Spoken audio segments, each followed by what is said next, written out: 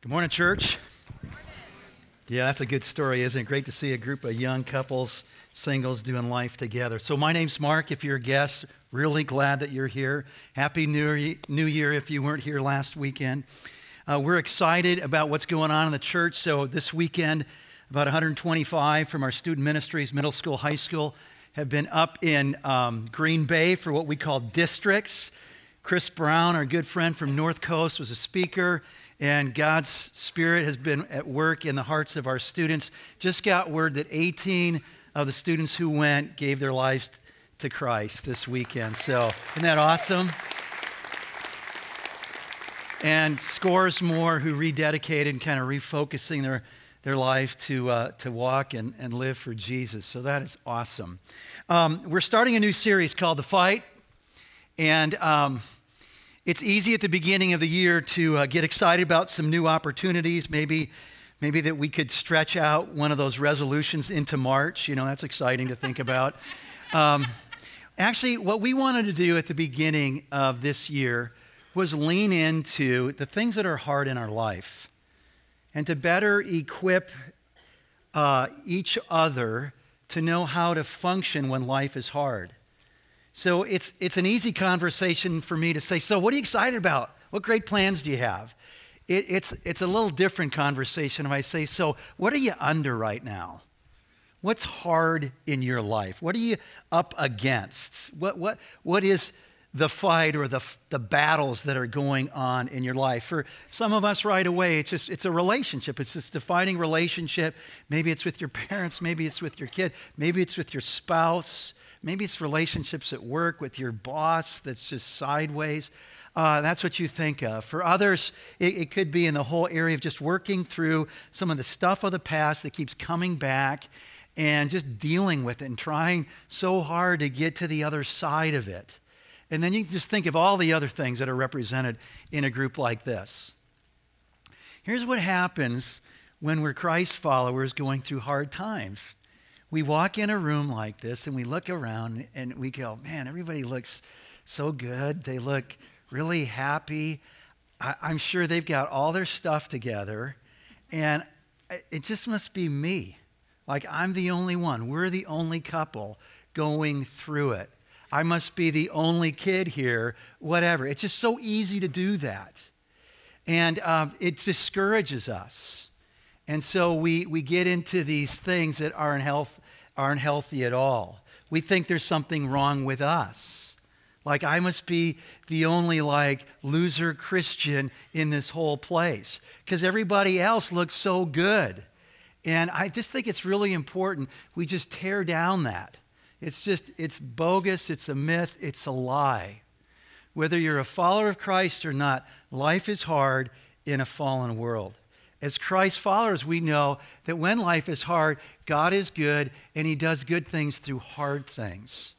And so we're excited to lean into this. And I hope one of the things that happens is that we normalize this category. That, yeah, of course I'm in a fight.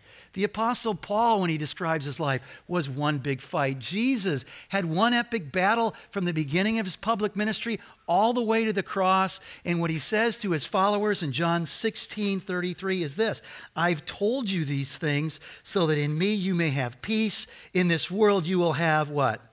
Trouble. But take heart, I've overcome the world. So 5 weeks on the fight. Man, we could spend a year on this subject. So we're just going to be getting after it. So as we kind of set up the series this weekend, here's what we want to do. We want to better understand what is the Bible talking about when it uses this expression of the fight. What is the fight? All right? And then why is it good? Why is it called a good fight? Usually fights we don't think are good. I remember the first time Lori and I got an apartment. In fact, we just took the kids over Christmas back to see it. 205 high. I mean, this thing, I don't think it had more than 250 square feet. The ceilings were 6'4", and they described it as the garden apartment, a gross overestimation of that property. It was the basement. It was the basement. But we were happy. $225 for rent a month. This was awesome. So we meet the couple that also had been students at Trinity Seminary, and they told us that he was like Trinity was supposed to be like a 3-year plan. He was like on the 5-year plan. They'd lived there like 4 or 5 years. So, I just thought, hey, wow, you must have a lot of good memories in this place. And she kind of had this serious look on her face, and she said, and a lot of good fights. And I thought, that was like too much information. So, when she said, and a lot of good fights, I didn't understand that as all. And it was really good for us. It was really helpful. No, she would say, we had a lot of humdingers in this place. But the Bible says, actually, it's a good fight. So how's that? And then at the end, let's just talk about, so how does it work? This fight of the faith that's a good thing, all right? So what is the fight? Why is it good? How does it work? That's where we're going. All right, buckle up. Here we go. So what is the fight? 1 Timothy. Actually, this metaphor of the Christian life being a fight is something repeatedly shared by the Apostle Paul to his young protege, disciple Timothy, who actually is the pastor at the church in Ephesus, okay? So he says to Timothy, Timothy, my son, this is 1 Timothy 1, 18, 19. Timothy, my son, I'm giving you this command in keeping with the prophecies once made about you, so that by recalling them, you may fight the battle well, holding on to faith and a good conscience, which some have rejected and so have suffered shipwreck with regard to the faith. So the Bible says the fight is a fight of faith. It's connected to faith. All right, so let's kind of just pare this thing down. We know we come into a relationship with God by faith. When Paul describes being in Christ, he talks about having heard the gospel of our salvation, this word of truth, and having believed it, we are in Christ, and then Christ's Spirit in us, marking us, our hearts, with this seal, the promised Holy Spirit, the guarantee of our inheritance.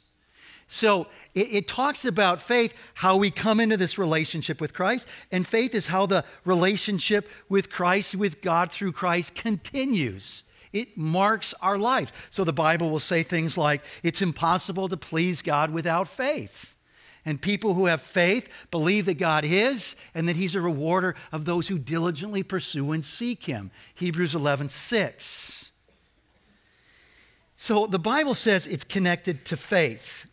The interesting thing is, when you start looking up faith in our dictionaries, like Webster's, and he describes faith in God, you understand that his understanding of it in the Bible is there's some overlap, and then there's some things that don't jive. So here's what Webster says. Faith in God, belief in the existence of God. Hebrews 11:6 just said that. Yep. Strong religious feelings or belief. Yes, on strong beliefs, not necessarily on feelings. In fact, that's going to be one of the cardinal parts that describes this fight of faith, is oftentimes our feelings aren't going to be there. When the things get hard, God's character gets put on trial. Like, I don't know what it is. It's hard right now when you saw that word, the fight, what that fight is. But it's easy for going through this and the feelings coming around the circumstances for our feelings to say and shout like, I don't know if God loves me. I don't know if he's good. I don't know if he's in control. Those are strong feelings. The Bible says when it describes faith, it's about obedience. It describes faith as the obedience of faith. So it doesn't just involve feelings. They may be there. They may be in line with our actions, or they may be opposed to our actions. But faith is rooted in activity. And the activity of faith is this: taking God at his word. So when I think about faith, this is how I define it. Taking God at his word. We're believing that what it says is true. We're obeying the commands, not we don't turn them into suggestions. Well, no, we're obeying the directives of God's word, and we're trusting that the things that he promises that I don't have today, but he's promised in the future, that I'm going to receive those. So I'm taking God at his word. This is the fight. Is God's word true? Is it a good word? Can I trust what it says? Does it make sense to follow it? Will those promises come true? That's the fight. So then the fight is anything that challenges us taking God at his word. Anything and everything. So look at the different messages in the series here. So next week, facing your past, dealing with doubts, fighting temptations, how to truly change. These, in a sense, are the battles that make up the fight. And all these things are past, the things that we haven't done well in the past. We're dealing with the ongoing consequences of the past. And those are things that come up against our faith. So we have these strong feelings like, I feel so guilty. I don't feel like God could ever love me. Those are coming right up against God's word. And I have a choice. And I can believe what God says about what Christ did on the cross for the things I did in the past. Or am I going to believe my feelings? So one of the things that was helpful this week for me, and I don't think I've put this together, is whenever the Bible describes the fight, it does so with a singular voice. So he talked about the battle back in chapter 1. He talked about fight the battle well, not fight the battles well. Here's another example. In 2 Timothy 4:7, I have fought the good fight. I have finished the race. I have kept the faith. And so we've got lots of battles that are all part of the one fight. And it's really important we connect the dots. That whatever's hard in your life, this battle isn't the fight of faith until faith becomes part of the picture. It's a battle. And all the battles that we face in life, all the battles represented in this room are connected or should be connected as a Christ follower to the fight of faith. And if we don't connect our different trials, our struggles, what's hard right now to the fight of faith, we're going to be spinning our wheels and going, why aren't we moving forward here? Why do I keep going back to this thing and I can't seem to shake this thing? And for a lot of us, we're going, that's exactly me. You got to connect them. So let me illustrate. I hope this helps. So a couple weeks ago, the washing machine went on the fritz. Like it would start and then it would stop. I was like, so then you just kind of click it a little further and then it keep going again. Well, obviously, this is not our way forward in the MyFair home. So we got to get a guy to come in. He, over the phone, says it sounds like this thing's blown. He figured out what it was, the timing, whatever, and it's not worth fixing. It's an old washer. So he says, I'll bring out a new one. And so I disconnected and put in the garage. And then he looked at some things and he tweaked a few things. And he says, actually, I think it's going to be good. Why don't you try it? I said, okay. So I said, you know what? I'll just hook it up myself. Oh, see, you are a smart group. You know where this is going. Hey, I built a log cabin. I can hook up a stinking washer, right? What's the big deal? A hot hose, a cold hose, and the drain hose. 3 days later, I'm down in the basement. I go, what happened here? There's this big old brown water stain. So, I'm thinking, well, I've got some good Kills primer. That'll cover up any stain. I'm going to put some Kills on it, and I'm going to put some... You think that's all I did? I mean, it needed attention, right? But I knew right away, if I didn't find the leak, I'm going to keep doing this every week, right? So I did both. I had to deal with the ceiling. That's your battle. But if I don't connect that stain to the leak and fix the leak, I'm going to keep painting that ceiling every week. And that's what some of us are doing because we haven't connected the battle to the fight. Does this make sense? This is huge. This is huge for us. This is a huge breakthrough for a lot of us if we understand what's going on here.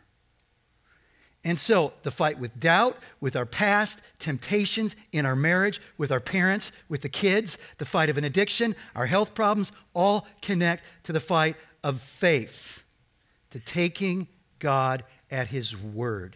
And if we don't connect it, we just keep repainting the ceiling. It's a really strong image. I want you to think about it. We keep recovering the stain. So that's the fight. It's a fight of faith that Paul describes as a good thing. Most of the battles that we're in, maybe when we get through it, maybe by faith we would say, believing his promises that he's going to take us through this, we're good in the midst of it. We could say this is a good thing. But most of the time we go, this is just a hard thing. This is an impossible thing. This is a why thing. The Bible calls it a good thing.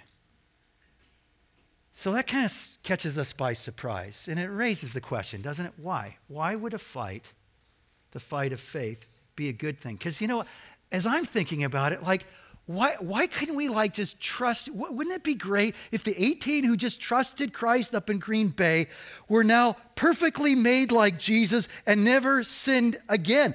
That feels like a really good thing. Why does it have to be a struggle? Why can't we just be made perfect now? Why do we have to wait till we die or Jesus comes back? Why is the fight that is messy and sloppy and a step forward and 2 steps back, why is that good? Let me give you 5 things. So if you're taking notes, number 1, it reveals our weakness. And the weaknesses remind us that we aren't God and that we need God. That's a good thing. Because the problems of this world all get back to our forefather and his bride, Adam and Eve, who do what we do all the time, thinking they knew better than God and they could run. This is not a good thing for us to think, I've got it. I can handle it. We've got this. We can do this. The trials bring the weaknesses. The weakness reminds us, I'm not God. I need God. And the Bible keeps saying this. When we actually come to that reality that we need God, that we're weak, it positions us to be strong. So Paul, after talking about all the trials in his life, will say in chapter 11 of 2 Corinthians, verse 30, if I must boast, I'll boast about the things that show my weakness. So here's a wild thought for some of you who aren't yet Christ followers, and you're in it, and you've been in it. I'd say most of us in this room would connect something hard with the story of how we just turned our life over to God and said, God, I can't. I need you. It's a good thing. There's a second reason. The reason the fight is a good fight is because it makes us strong. It builds strength. It makes us more like Jesus. That's a good thing. So a lot of us, we've head back to the gym and we're committed to working out more this week, right? So the fight is God saying, all right, here's your gym, Mark. And the trial is like the weight on the bar that we're working with our muscle, and the resistant force to our muscle tears down that muscle and it builds up stronger, gives us endurance. And that's what the Bible says. So in James chapter 1, James says this, verse 2, consider pure joy, my brothers and sisters, whenever you face trials of many kinds. Why? Because you know that the testing of your faith produces perseverance. Let perseverance finish its work so that you may be mature and complete, not lacking anything. The trial's a good thing because it'll make you strong as you stay under that force, that weight. That perseverance leads to maturity, so we're more like Christ and we become complete in him. And that's a good thing. It makes us strong. There's a third reason, and we see it in 1 Timothy 6:12. He says, fight the good fight of the faith, Timothy. Take hold of the eternal life. It's an interesting phrase, take hold of the eternal life.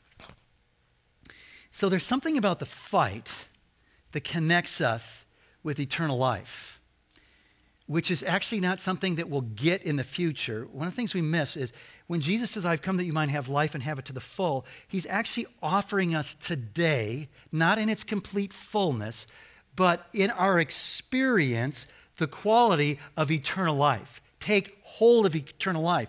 Because eternal life isn't just like this kind of thing that surrounds us and now changes us in eternity. It's actually a relationship. Jesus says, this is eternal life, that they may know you, Father, and the Son that you sent. It's in a relationship, and there's something about the struggle that connects us to Christ who went through the struggle for us. That's a profound thing that you always want to connect when it's hard, that Jesus gets your hard.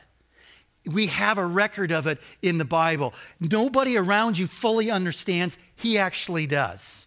And not just because he's God and knows all things, because he became a man and experienced the sufferings of humanity. And so it connects us with Christ's eternal life. And it actually is a sign of spiritual vitality, that this is a good thing.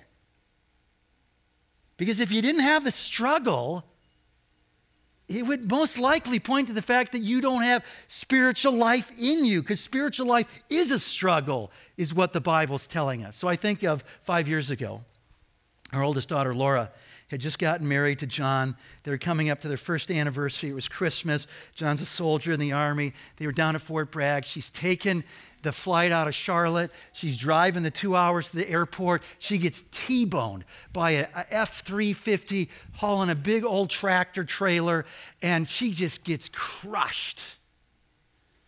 And we didn't know if she was going to make it. It was this horrendous, horrific thing. Happened at 4 in the afternoon. Lori and I were literally, it was a miracle. We were at her bedside at 11 o'clock that night. And she had bleeding on the brain. And the doctor says, we just don't know. We don't know if she's going to make it. The next 24 hours are critical. And at first, she was just lying there completely unconscious. Didn't move. That was Wednesday. Thursday, she starts to move. The doctors come in, and she's thrashing, and she's kicking people, and they start tying her down. Next thing I noticed, there's a star on the door, which was code to all the medical staff. Beware, there's like this crazy girl in here who could hurt you. And it was so upsetting. I mean, this is the most intense thing I've ever been in my life. So upsetting, though, to see her so agitated and thrashing. And the doc came, and he just gave me a huge perspective that was so helpful. He said, you just need to know, when we see that, that's a good sign. These are the ones that normally make it. The ones who just lie there still, not. So it's a good thing to be in the fight. These are the ones who are going to make it to the end by God's grace, because we're in the fight connected to life, eternal Christ. It's a good thing. It's a good thing because fighting in faith is fight of faith. Not for it, but from it, knowing that Christ actually always took the Father at his word. That's what he did when he said, not my will, but your will be done. That's what he did when he forgave those who were his enemies. He always kept God's word. He believed it. He obeyed it. He trusted in the promises that God wouldn't leave him in the grave, but he'd be raised to new life. And because of that, we have a position that we're fighting from the victory in Christ, and we find victory in Christ, just as Jesus took God at his word when he was tempted to turn his back in the wilderness those 40 days. And finally, the fifth reason, it's a good fight because it's for a good God. And when we blow it, like hello, when we blow it, that he doesn't go, my fair, you're such a loser. How many times has this happened? You know what? I'm moving on to someone else. No, I love that story of Peter, who at the crucible of Jesus' life doesn't even acknowledge that he knows the man. And Jesus comes to him. He pursues Peter, and he gives him an opportunity. This man who denied him 3 times, he allows him to affirm his love for Jesus 3 times, and then he addresses the issue, which for Peter was, obviously I failed, and there's nothing left for me to do. And Christ keeps saying, every time after he affirms his love for him, he says, well, then get on with it.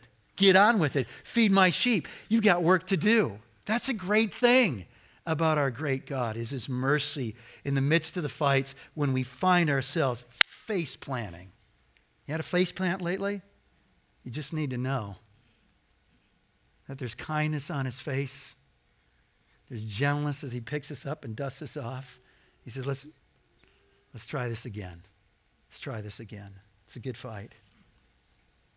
So the life of faith is a fight. It's a good one where we're taking God at his word. So how does that work?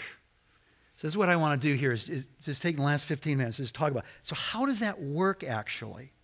Now I'm going to apply it to one of the topics that we came up with, and we could do a whole series on this. And it's the whole thing of identity.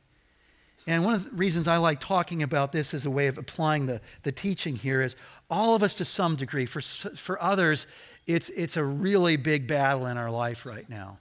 But all of us can relate to this one, all right?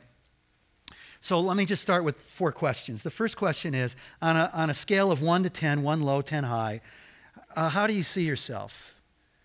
How's your identity? Are you feeling good about yourself? Then you're up over 5 somewhere. Not so good, you're probably under 5. So where are you on the continuum? And then the second question is, and so what are the things that made you pick that number? Why a 7, not a 2? Why a 2 and not a 7? So how do you feel about yourself? Why? You don't have enough time to sort that one out. That'd be a good one to think about before the Packers kick off today. So yeah, why did I pick that number? What are the forces in play? Third, where do I find my identity? In what kinds of things? What am I chasing to move up towards that 10?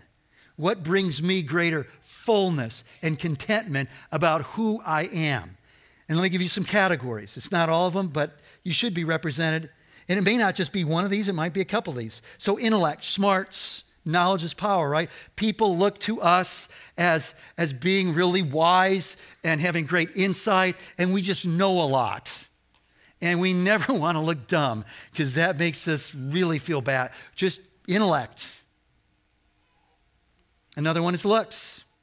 So when we're young, we always want to look good, and when we're older, we want to look young. And so our body is really important to us. Working out, our diet, because that's our identity. It's really tied in to what I look like. Here's the third. Work is a huge one. This isn't just a guy's thing. This is for a lot of people, men and women. Work. Or maybe for students, how you're doing as a student. In work, you think about the accomplishments. You think about the position you have. You think about the power and influence with that. Identity. Success. Economic success is a big one. Friends. My spouse. The kids. The approval of those friends. The approval of people at work. The approval of mom and dad. The approval of our kids. Am I popular at school? Huge for identity. For others, it's our ethnicity or our heritage. Hey, did you guys know that my parents immigrated from Switzerland? Nobody got that last night. It was just like, it was so encouraging for Lori to say, I laughed, but you guys laughed. That's good. So, our heritage, our ethnicity, maybe it's sports, our sports team. Do I see any golden? Yes. Okay, I get that. We're a Packer fan, or I'm a baseball player. I do football. That's our identity, a hobby. For some today, sexual orientation. That's our identity. This is who I am.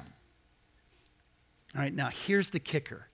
And now this fourth question brings us right into the fight.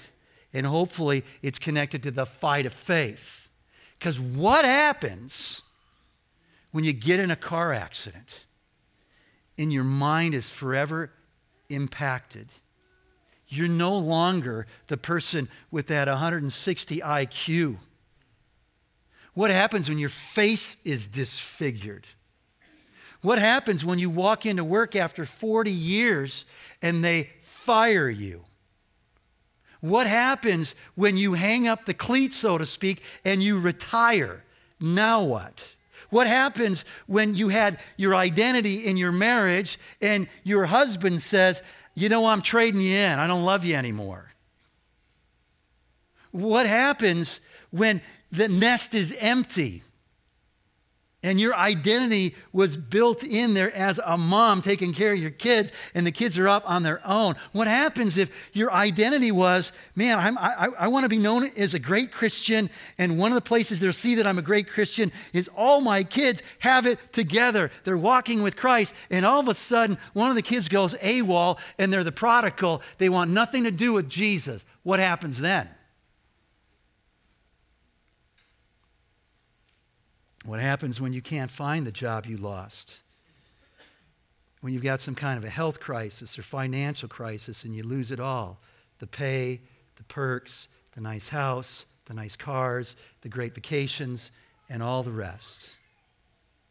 What happens when the crowd's applause turns to jeers and sneers, when somebody has actually slandered you and dragged your character right through the mud and there's nothing you can do about it? What happens then?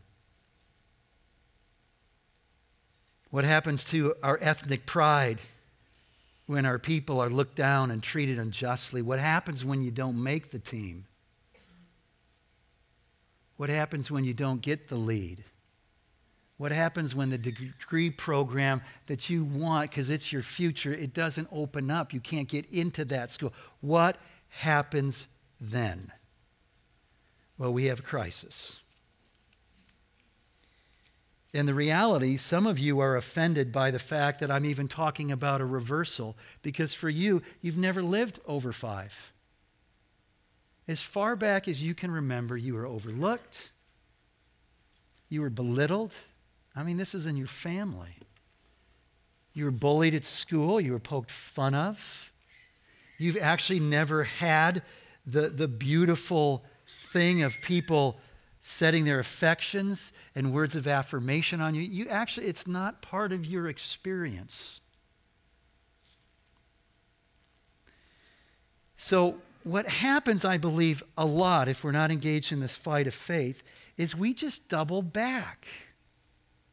I feel really crummy about myself because of this. So, man, maybe I just got to work harder at work so that I can get more of my colleagues' esteem. And the next time I'm up for a promotion, I'll actually get it. So we double back through the same list. Or we go, you know what, I got to find my identity in a different thing because it's not working in that area. I'm going to pick a new area. But what we're doing at that point is we're just painting the ceiling. We're painting the ceiling. And so what we're called to do here is understand that in the things that are hard in life, as we're working out, right, we're applying it just now to identity, as we're working out who we are and how we feel about who we are, that we need to understand that we live in a world with competing voices. So God's word is saying this about you and me. We're created in his image, Genesis 1:26. We are crowned with glory and honor. We share part of the divine, Psalm 8:5. That we are loved by God with an everlasting love, Jeremiah 31:3. He's demonstrated that love, Romans 5:8, by sending his son to die on the cross for us. We're not a piece of junk. Ephesians 2:10 says we are a masterpiece created in Christ Jesus to do good that he's prepared for us to do a long time ago. And so we've got God's word. Like in Ephesians chapter 1, listen to all the things God's word says. It says, verse 4, that he chose us in him before the creation of the world. So you think about some of us who've always been on the wrong side of this continuum of feeling really great about ourselves, and you just go to recess, you go to gym class, and you go, yeah, I was always like the last one chosen. This says we were chosen by God before the creation of the world. In love, it says, verse 5, that he predestined us for adoption. In love, he adopted us. And he did so in accordance with the pleasure of his will because he wanted to. That we're loved. That we're children of God. Part of his family. It goes on to say in verse 7, in him we have redemption. That's not a word we think of. We've been made free at this great cost. The blood of Christ. We're free. We're forgiven of our sins. This is who we are. We're not people who are living out of scarcity, but we have all the blessings of Christ, verse 3, and we have all the riches of God's grace lavished on us. This is who we are. But this isn't the only word in our life. This is the word we need to get better acquainted with. This is the word I need to be in every day because there's a whole other set of voices to God's word, and they're like tapes playing over and over again in our lives. It might be the tapes of people in the past. You're not going to amount to anything. We're talking about identity here. It might be the tapes of the circumstance where we went, oh man, I dropped out of that program. Oh man, I flunked that marriage. Oh man. And all these circumstances and all these voices, they're loud. And then you got the whole thing of conventional wisdom of our day and what the world thinks is successful and what the world thinks you should base your identity on. And they're screaming at us and they're loud. And we stand in the middle. There's God's voice over here. There's all these competing voices here. And then we got a choice. Just like Adam and Eve had a choice when God's word was clear. And there was an alternative word that came in. And they thought, well, maybe this one's better. Maybe they're right. Maybe the enemy's right, that God's holding back goodness from us. And this is the path to being like God. And this would be good. And we're not going to die. And so this is the fight. This is intense. Yeah, it has to do with feelings. But the feelings are the stuff where my feelings are shouting, Mark, you're a loser. You've been rejected and nobody wants you. And then the fight of faith is, no, actually feelings, let me give you some gospel truth. I'm chosen. I'm adopted. And then the fight of faith is, so how am I going to operate my life? Am I operate out of God's good word of blessing over me that I actually am chosen, adopted, created in his image, crowned with glory and honor? Or I'm going to believe these voices and the strong feelings that kind of give voice to all those things. And there's a huge difference of how I'm going to live my life. If I believe by God's grace, not because of anything I am, because of who he is, I'm chosen, I'm adopted, I'm loved. Or if I'm going to come out of here and go, you know what, nobody loves. Do you remember that when you were a kid? Nobody loves me. The whole world hates me. Everybody's against me. I mean, that just thing goes inward and down. That's the only path for that stuff. So you think about this fight of faith. We feel like a failure. God's word says masterpiece, passed over, adopted, guilty, forgiven, poor, impoverished, wanting, lacking, rich with God's grace, embarrassed about what I've done, who I am, crowned with glory, bearing the image of God. It's not about your feelings. It's about taking God at his word. And if our identity isn't in Christ, friends, if it isn't in Christ, man, it's going to be every day. We're going to look at a stain. Every day we look in the mirror, it's just going to go, huh. You know, there's a whole bunch of people where it's so hard that they don't double back anymore. The pain over this whole thing of identity is you just want to wash down the pain. I just need some more pills. I just need another high. I just need a little more comfort, a little more love, a little more sex, whatever it is. So this is how it works, but make no mistake. It is a fight. But here's the good news. You don't fight it on your own. We fight it together as a community of believers because we've been adopted into this family. We fight it in Christ. So when the Bible talks about the spiritual armor of the helmet of salvation, this breastplate of righteousness, the shield of faith, the belt of truth, the sword of the Spirit, the feet with these gospel boots on, all of that is reminding us that we fight in the strength of Christ because the salvation, the righteousness, the truth, the word, the gospel, all connects us to Christ. And Paul would say this beautiful, he says at the end of his life when he's talking about I finished the fight and all the rest, he says, look, at the end of the day, at my defense, nobody was there. I was deserted. I was all by myself. But these are beautiful words that we need to hang on to right now when we feel abandoned and like nobody else is in there in our fight. 2 Timothy 4:17, but the Lord stood at my side and gave me strength so that through me the message might be fully proclaimed and all the Gentiles might hear it. And I was delivered from the lion's mouth, from great danger. The Lord will rescue me from every evil attack and will bring me safely to his heavenly kingdom. To him be glory forever and ever. He'll never leave you. He'll never forsake you. And he's given you what's necessary for this fight. He's given you himself, his Spirit, his word, his family, prayer. So let's fight well. I can't fight well, though, if I don't know this. You can't get this proxy knowledge. I mean, it's a great question when you're in a battle to get alongside of some Christians and say, so what does God's truth say about this? Don't ask the questions, what do you think I should do? It's not helpful. It's just painting the same stain. God's word, what does it say? What are the principles that inform this battle that I'm in so I can fight it well and attack the source of the issue, not the result of it, the symptoms of it. I got to be in God's word. I got to lean into prayer, take advantage of that. I got to get connected to community. I got to get in a group. You can do that right now. It's awesome. And I need to just remember that it matters. This whole thing is not it's not a big deal actually what you do with this. It's everything.